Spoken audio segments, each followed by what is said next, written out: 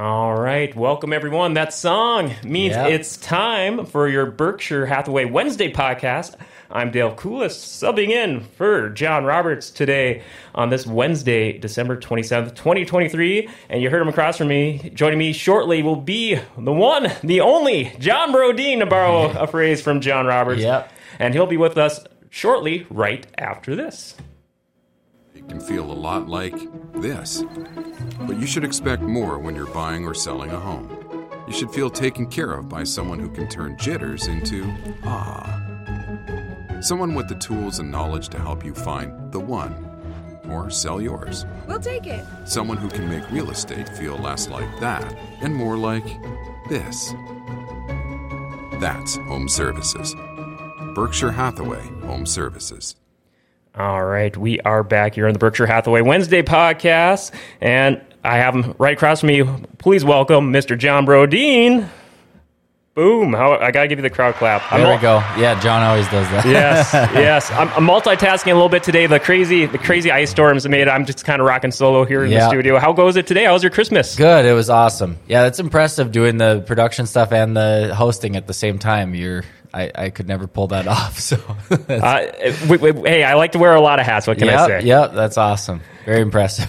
Good holidays. Good. Yeah. We're talking a little bit. I think we're both kind of celebrating like multiple sides of the family there. Yeah. So on Christmas Eve, went over to my parents' place. Carolyn, Dylan. We brought my dog Norman over there, so it was a full house. My sister, her fiance. And then on Monday, Christmas Day, went over to Carolyn's parents' place in the morning, hung out there. It was really nice because her brother, Ben, is in town for the holidays. So got to hang out with him, her parents. Then so we did gifts in the morning, hung out there all day. And then for dinner, my parents came over there as well. So we got everybody together. So it was a big couple days. It was nice, really nonstop. Nice. Lots of leftovers. I had a ton. Yeah. We're eating good. We've been eating good these last couple days. So, gosh, that sounds so good. Gotta love the holidays. And we also gotta love what you got in store for us today. 10 common home buying myths. Yeah. So these are things I run into all the time. Misconceptions, things that can kind of trip buyers up. So the first one, and I know I've touched on this on the show a million times, but people still think that you need to put 20% down at a minimum to buy a house.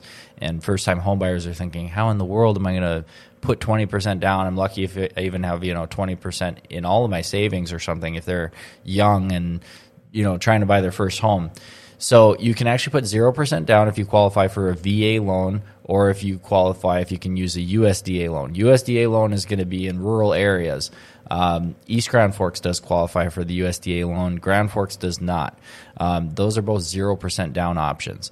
Then your next lowest down payment is going to be an insured conventional. Usually those start at 3% down. FHA is going to start at 3.5% down. FHA is a little more lenient on your debt-to-income ratios and credit scores. And they're just going to have some requirements that the property has to be in a certain condition. So if you're trying to buy a pretty move-in ready home that's been nicely maintained and updated and everything, FHA is a great option. When rates are really, really low, FHA is a little less popular because to get rid of your private mortgage insurance, you do have to refinance out of your FHA loan into a new loan to get rid of your mortgage insurance. Otherwise, it's going to stay on for the life of the loan. An insured conventional, but that's fine in today's environment because chances are you're going to be refinancing when rates come down anyway. When rates are super low, that's something you need to be aware of, though. Then with an insured conventional loan, you can do 3% or 5% down at a minimum. Now, whenever you're putting anything less than 20% down, you're going to have private mortgage insurance. The only exception to that is VA, where you have a funding fee instead of private mortgage insurance, kind of accomplishes the same thing. Private mortgage insurance is required until you hit 20% equity. So usually if somebody uses a 30-year conventional loan, that private mortgage insurance will fall off after about 8 years. Unless the market goes crazy and goes up in value big time, then it could come off earlier. You could request it come off earlier. Or if you make some crazy renovation to the place and you boost the value up by $50,000 or something like that. Private mortgage insurance, that's something you see more and more common more recent years, or maybe during the crazy 2008 year. Was that a big time thing back then? You know what? I wasn't selling real estate back then. I don't know when that became a thing. That's a good question. I'd have to look into that. But as long as I've been selling real estate since 2014, it's been pretty common because vast majority of first-time home buyers put less than 20% down. So, yeah, private mortgage insurance is not something to be afraid of. If you were to measure what's it's good to have some savings built up. You don't want to drain your whole entire bank account to buy a house, so I would encourage people to have some money saved up. Don't just save up the bare minimum, get into a house, and then be broke, because you do want to have some cushion there. But if you look at, if you saved up 20% and then you saved up some more to have a cushion after you buy your house, the number of years that would take is years that you're going to continue to be renting. As long as home buying is the right option for you based on your situation, it's better to buy a home earlier, put less down, use private mortgage insurance, start letting that home build in value, start building equity through making your payments and getting that loan pay down. And then eventually you get rid of that private mortgage insurance once you hit that equity, once you hit the 20% equity. So that's what I would suggest. I mean, if somebody's super conservative, you still can save up 20% and miss that private mortgage insurance. But most people have it, especially on their first home.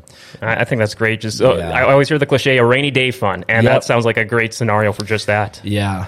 How much of a rainy day fund you have is going to depend on how conservative you are with your finances, but I've heard a lot of experts say it's not a bad idea to save up 20%, just don't use the entire 20%, because then that shows you can save some money. You've got a cushion, you're comfortable, you're not going to be bankrupted by it when your furnace goes out. So number 2, this is super common. So a lot of people think the first step in the home buying process is just to start looking on Zillow and find a home that you'd like to buy. That's not true at all. The first step in the home buying process, we'll talk about this in my podcast later this week too, but the first step in your home buying process, you got a few things you're going to do, but let's say you're ready to go. You need to get pre-approved, figure out what your budget's going to be, get your kind of team in place, which is your two most kind of important members of your team are going to be your real estate agent and your mortgage lender. So you want to get your team in place. You want to get your pre-approval ready to go. Make sure you've got your budget nailed down, because the last thing you want to do is do what a lot of people do and just start shopping for homes before you have any idea what you can afford and what you're qualified for. And you're seeing basically, to find the type of home that you've that after looking, the ones that check all your boxes, and now you've got this expectation, and maybe you think that you're going to be buying a $350,000 home, and then you're really only pre-qualified for a $290,000 home. It's going to be a huge disappointment, and it's going to make all those $290,000 homes feel like they're not good enough because you've been used to looking at $350,000 homes. And so that's a letdown that you don't want to put yourself through. Figure out your budget, figure out what you can do ahead of time. If you really are set on, I'm not going to buy a house until I can get a $350,000 house, then you need to talk to your lender, and it's better to be working on this earlier than later. What do I need to change about my financial situation to be able to qualify for that $350,000 house? Maybe it's I just need to get my car paid off, and that's going to free up enough of my debt-to-income ratio so that I can qualify for a $350,000 house. So get in touch with your lender early. If you need to make some tweaks to your situation in order to qualify for that type of home you like, then it gives you time to do it instead of waiting till the last minute and then wasting all that time, essentially. I always like how in the past, on past episodes of Berkshire Hathaway podcast, you guys have brought on lenders as guests, and I know you guys have great resources to hook up your clients with the right lender to get them on that budget plan. 100%. And I would strongly suggest, tap into your realtors, relationships and connections that they have. Get in touch with a great local lender. I would strongly advise that over going with some online lender, because a lot of times when you go with an online lender, you get bounced around to like 5 different people. Nobody's very fast at getting back to you and answering your questions. If we do run into issues with the transaction, you need somebody who's really on the ball. And the local lenders have a lot to lose because they live and die off their local reputation and their reputation amongst the real estate community. A national lender might never end up doing a loan again in Grand Forks, North Dakota. They don't care what people in Grand Forks, North Dakota think about them in a lot of cases. So they're not that motivated to answer the phone and respond to that email really fast and like push stuff through if we're up against a tight deadline. So yeah, that's what I would suggest to the home buyers out there. Local lender all the way. 1,000%. Yeah. Number 3. Another common myth, the only expense when buying a home is the down payment. And we're talking about, at closing, you only need to write a check for that down payment. If you're putting 5% down, that's what you write a check for at closing, then the house is yours. That's not true. You're going to have closing costs. Closing costs are going to be your upfront homeowner's insurance, your property taxes that you're setting aside for the upcoming year. You're going to have your lender origination fee. That's how the mortgage lender who does all that work for you gets compensated for their time. You're going to have your portion of the title fees, which is a little bit, that's not a huge amount, but it's some.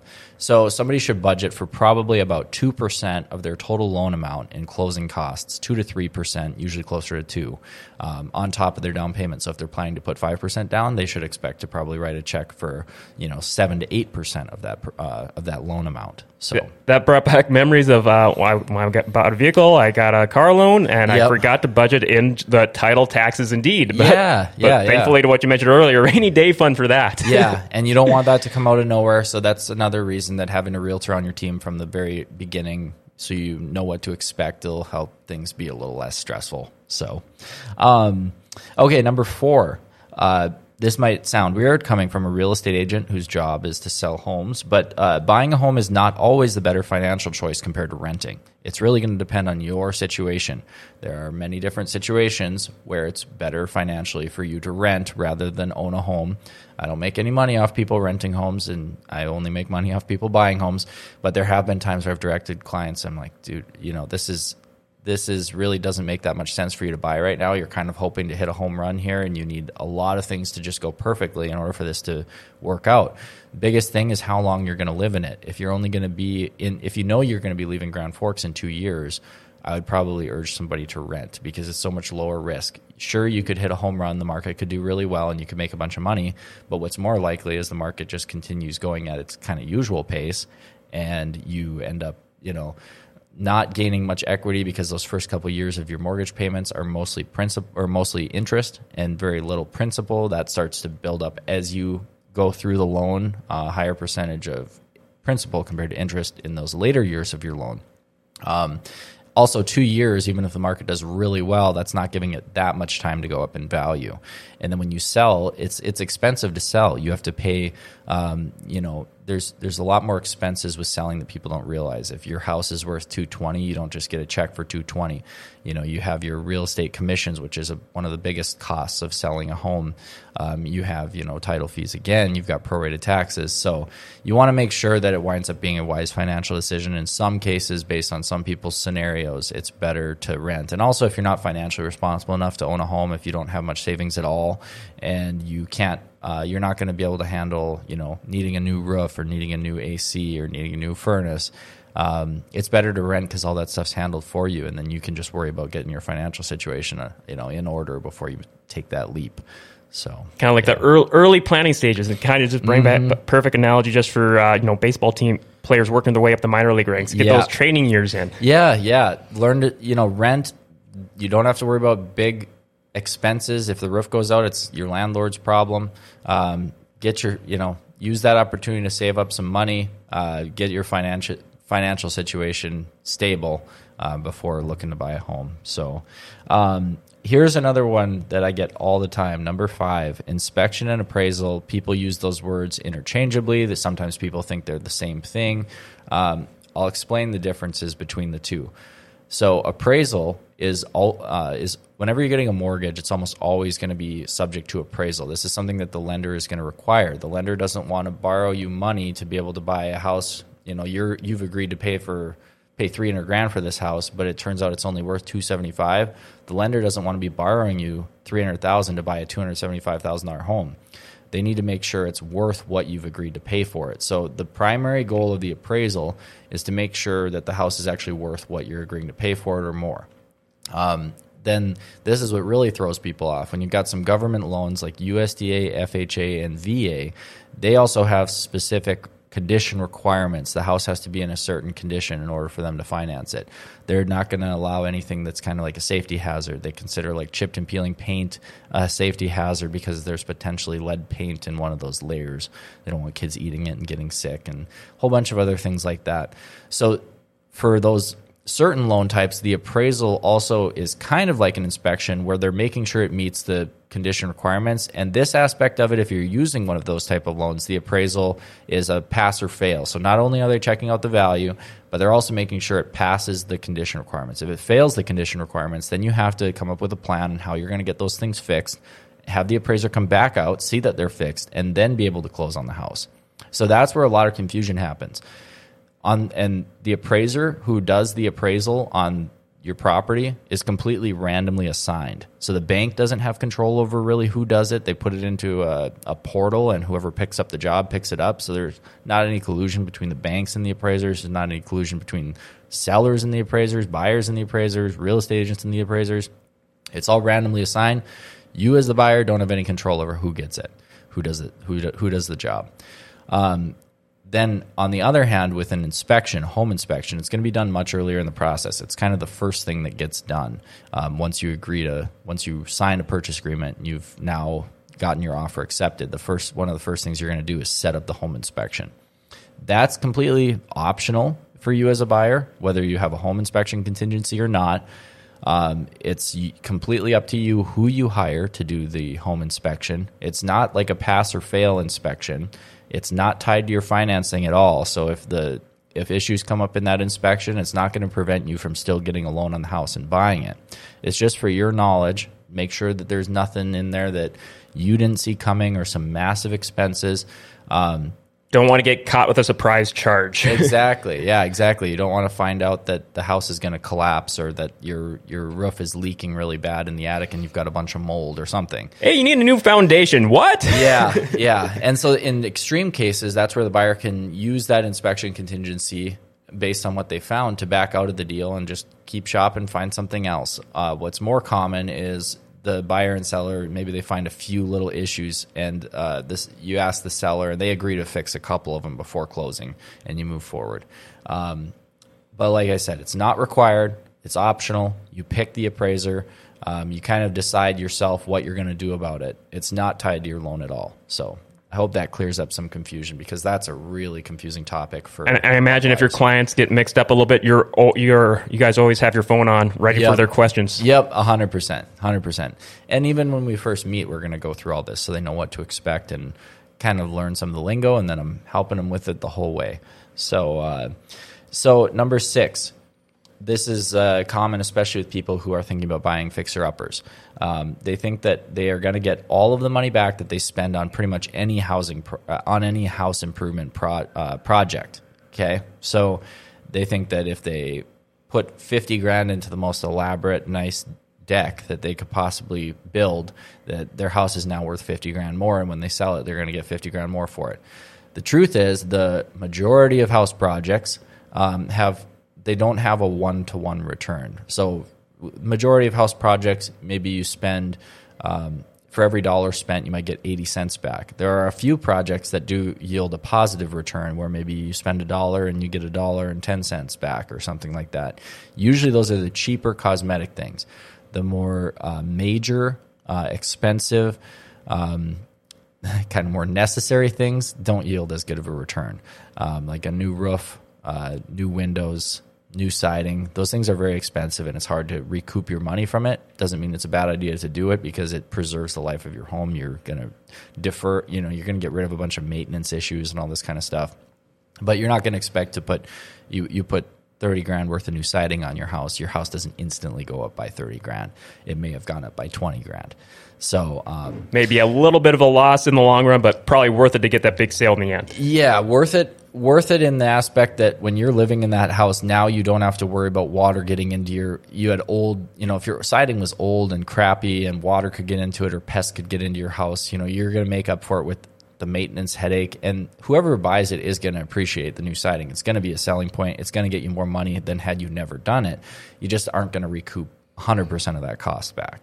So that's important for people to consider, especially when they're thinking of doing some pretty massive projects. You also need to consider what your neighborhood is going to support, because if you already bought one of the most expensive houses in the neighborhood, and then you're thinking of doing some massive renovation to it, you got to see okay, so the highest sale in this neighborhood is only $200,000. You bought yours for $190,000, and you're thinking about putting $100,000 into it. It's going to make it even worse of an investment if your neighborhood doesn't support it, rather than if you have. If you bought a $200,000 house, but the majority of the homes in the neighborhood are $350,000, then maybe you could justify putting some more money into that home, making it nicer because the neighborhood does support it. So yeah, that's benefit the neighborhood. Yeah, yep, exactly. Get it. if you're able to get it up to par with the rest of the neighborhood, you just don't want yours to stand out where it's like a million times nicer than every other home within a quarter-mile radius, you know? Absolutely. Okay, so number 7. If you're buying a home with cash, you don't need any sort of pre-approval letter. So they're right that you don't need a pre-approval letter, but what you need instead is a proof of funds letter. A proof of funds letter is not a screenshot of your banking app. It's not just a printout of your bank statement. You don't need to show how much money is in your account. You're going to go to the bank and you're going to ask the bank manager to write you a proof of funds letter stating that I, John Brodeen, have enough assets to purchase the property at this address. And they'll sign off on it. It'll be on the bank's letterhead. It's not going to say how many dollars are in my bank account. You don't need to disclose that information. You just need something from the bank stating that you do have enough money to make the purchase. Sounds like almost like getting a notary statement, but making it official from the bank. Yep, exactly. So this is something that surprisingly causes a lot of confusion. And you'd think cash home buyers are pretty savvy and they've been, around the block and they know how to do this stuff, but you'd be surprised. And even a lot of bank tellers don't even know what this is. So people go into the bank and I'll send a client to the bank and say, hey, get a proof of funds letter. And then they'll come back with a printed out statement. I'm like, no, go in, ask for a manager, say you need a proof of funds letter on the bank's letterhead, just stating you have enough money to purchase this property and have them sign off on it. And that's all you need to do. That's going to be in place of a pre-approval letter when you're buying a home with cash. So number 8, your mortgage payment is the only expense as a homeowner. And now we're not talking about repairs and maintenance and stuff like this. We're just talking about like your monthly, what your kind of fixed expenses are. You're going to have your mortgage payment, which is made up of your principal and interest. If you buy a home with less than 20% down, you're likely going to have private mortgage insurance as well. And then you're also going to have your taxes and insurance that you typically pay monthly when you have a mortgage. So it's important when you're looking at what your payment's going to be. I remember on Zillow, at least how it used to be, is they would only show you what your payment would be, but they'd only show the principal and interest. So you need to know the taxes and insurance because you might look and be like, oh, I can buy that nice house and my payment's only $1,900 a month. Yeah, but the taxes and insurance are another $700 a month or whatever, It all adds up. Yep, exactly. So be realistic. Make sure you factor that in. Number 9, it's cheaper to buy a fixer-upper and renovate it. We were just talking about this, how the majority of house projects don't yield a positive return. So buying a fixer-upper and fixing it up isn't always cheaper than buying a house that's already fixed up. When you're buying a fixer-upper and fixing it up, you're going to have a lot of expenses out of pocket. So you're going to need to make your down payment and closing costs to purchase the home, and then you're not going to be typically getting loans for the other stuff. So you're going to need to pay for that other stuff in cash. So if you're buying a house for $200,000, and so your down payment is $10,000, you've got another $6,000 in closing costs, so you got $16,000 out of pocket, and you're going to do a $50,000 renovation. You're putting you need $66,000 in liquid cash that you're going to be spending on this thing. Whereas if you would have bought a $250,000 home, what is that? You're going to need $19,000 in cash to purchase it. So get that down payment in. Yeah, so you do need to have a lot more liquid funds to be able to do the fixer-upper route. Those could just pile up before you know it. Yeah, they could. And so if you're going to go that route, I would suggest a good option is finding something in a great neighborhood that's cosmetically ugly and outdated, where you're not going to be needing to do all those really expensive things, but then you are going to be able to do those cheaper things like we talked about earlier that do have the best payoff, like flooring, paint, new garage door, new front door, spruce it up, make it look much nicer, but it's not like, new siding, new roof, new windows, all these really expensive things. So, yeah. Okay, and last one on the list. Having multiple lenders pull your credit will hurt your credit score. When they factor in your credit score, if you apply for a mortgage with a few different lenders within a 2-week period, they know that you're shopping for a mortgage. So they don't think you're just, haphazardly going out there and trying to pick up as much loans and debt as possible. They know what you're doing. So if you apply with multiple lenders and check their interest rates that they can offer you, just make sure you do it within a 2-week period, and your credit score isn't going to take a bigger hit than it would if you just applied with one lender. So there you go. 10 common home buying myths. Yeah, myths busted now. Oh, gosh, John, this flew by before I knew it. So if anyone's wondering, what's the best way people can reach out and contact you? Yeah, 701-213-5428 is my cell phone number. And if you want to check me out on social media, John Brodian Realtor on pretty much any platform, TikTok, Instagram, YouTube, put out content for buyers and sellers all the time on there. So. All right, John, thank you so much. Yeah. We'll be back on Friday with more home buying goodness. Sounds awesome. All right. Well, that wraps up your Wednesday edition of the Berkshire Hathaway podcast. Many thanks again to John Brodian for joining me today. And many thanks for all you for tuning in. We'll be back with the Berkshire Hathaway podcast Friday morning at 10 o'clock. Until then, stay safe out there in these crazy, icy conditions. We'll see you Friday, everyone.